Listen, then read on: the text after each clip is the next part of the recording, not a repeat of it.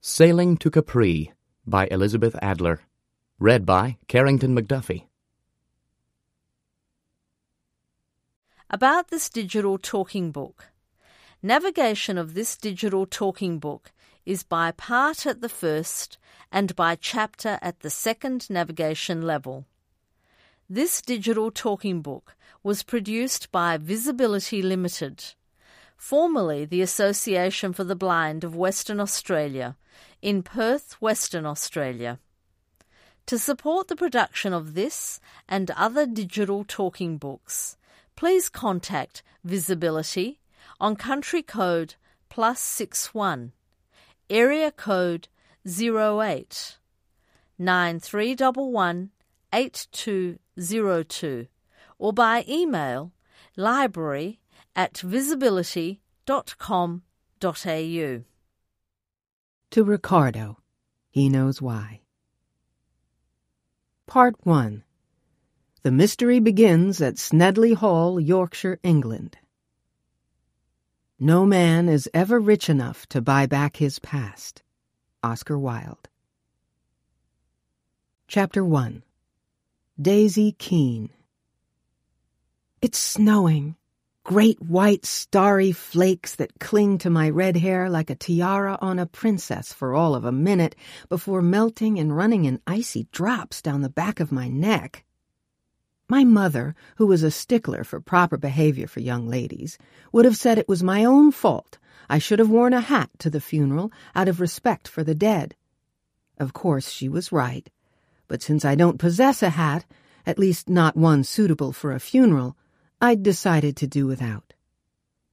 So now here I am, standing with a small crowd of mourners at the graveside of Robert Waldo Hardwick, modern mogul, maker and loser of several fortunes, and the proud winner of a knighthood bestowed on him by Her Majesty the Queen, making him unto eternity, I suppose, Sir Robert Hardwick.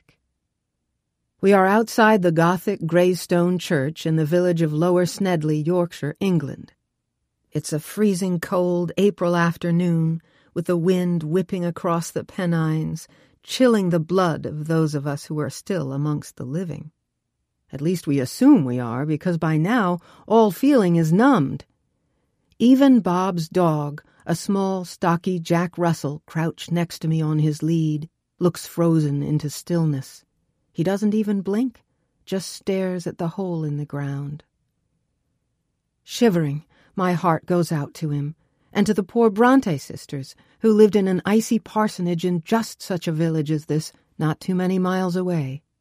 When I think of them on cold, candle-lit nights, of their poor chapped little mittened hands, desperately scribbling down the thoughts that became their famous novels, I can only wonder at their stamina. Looking at my small crowd of fellow mourners, I know most of them are asking themselves, what am I, Daisy Keene, a 39-year-old American lass, doing at the funeral of a Yorkshire tycoon? I feel their curious sideways glances, but I keep my eyes steadfastly on Sir Robert's velvet-draped coffin, pretending to listen to the vicar's final thoughts and prayers. Why, I ask myself, couldn't the vicar have gotten this over with inside his almost as icy church? Isn't he aware there's a spring blizzard blowing and that we are all slowly freezing? I feel the tears sliding down my cheeks. Selfishly, I'm so cold that for a moment I've forgotten why I'm here. And no, it's not for Bob's money. I'm prepared to work for my living, and I've no need for handouts from the rich, which is exactly what I told Robert Hardwick the first time I met him, though then it wasn't exactly the truth. It was at a cocktail party, one of those society events in London where everybody knew everybody else, except for me. I didn't know a single soul. What's more, looking around, I wasn't sure I even wanted to know them. The men were Savile Row suited, hair brushed smoothly back in that British old schoolboy way, rich and talking business so they might get even richer. And the women were older, trying to look younger, dressed too sexily by Cavalli and Versace, busy gossiping about women who were not there. Bitches, I thought, snagging a second glass of dreadful white wine and a peculiar canapé consisting of a tiny pea pod filled with what looked like brown crab meat. Starving though I was, I sniffed it suspiciously. "It's curry," a voice said from behind my left shoulder, "and I don't recommend it." I swung around too fast, slopping wine down the front of one of the biggest and ugliest men I had ever met. I mopped futilely at his dark pinstripe vest with my cocktail napkin. "I'm so sorry," I said. "I startled you. It was my fault." "How do you know it's no good?" I asked. He gave me one of those "aw, come on, girl" looks. "I've tried 'em before, of course," he said in a deep voice that expressed his exasperation at such an inane question. "That was pretty stupid of me," I admitted. "Put it down to the company around here. Look at them, all talking about money and sex, who's got it and who's getting it." His pale blue eyes under grizzled brows had a flinty glint to them. I guessed he hadn't taken to my brash American gal comments, or maybe he didn't care for redheads. "And so why aren't you talking money?" he asked. I shrugged. "I have enough. Not a lot, but I don't feel the need for more." I was lying, of course.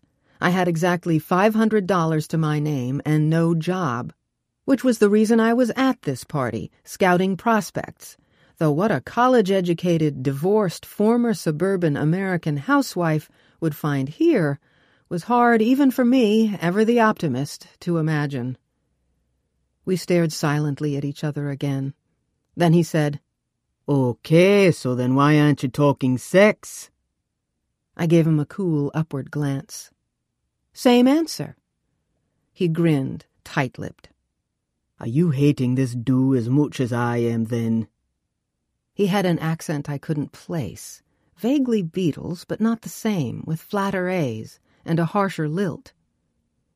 "You mean you noticed?" "So exactly why are you here?" I shrugged. "A friend gave me the invitation. He couldn't make it. I'm a gossip page editor," I lied quickly, "for the American weekly mag People Like Us. Know it?" "Thank God, no." I smiled, guessing he'd been the butt of gossip columnists too often for his liking. I couldn't place him, though. I was on new turf here, didn't yet know the ins and outs of Brit society, but this was a rough-and-ready, take-no-prisoners kind of guy. "You're in the wrong place," he told me firmly in his alien accent. "The people here don't give a damn about American magazines. They live in their own tight little world. For them, everything else is second class."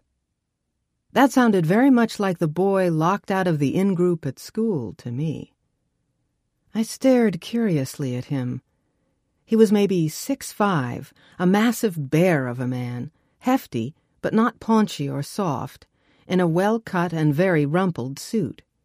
He was in his early 60s, I guessed, clean-shaven with a craggy brow, a wide nose, thin lips, a ruddy skin, and the worst haircut I'd ever seen. His hair was a thick, gray, tangled mop. I was sure no barber had been near it for years, and was willing to bet he cut it himself. He brought to mind the ogre at the top of Jack's beanstalk. His massive hand clutched a glass of wine, and his pale, frosty eyes were taking me in, from my long red hair and freckled face, all the way down to my pointy-toe ankle-strap stilettos. Assessing my net worth, I thought, irritated. "I'm Bob Hardwick." He paused as though waiting for me to react. I shook his hand, but kept my cool. Of course I knew who he was, the man who'd pulled himself up by his bootstraps, from brash, poor, uneducated Yorkshire lad to famous global mega-tycoon, but I didn't let on. "What say you and I get out of here? I'll buy you dinner," he said abruptly. If he was after what I thought he was after, he'd gotten me wrong. I threw him the under-the-lashes skeptical glance I'd had a lot of practice throwing at men over the past year. I don't need anyone to buy me dinner, I said. Fine, then you'll pay. Come on, let's go.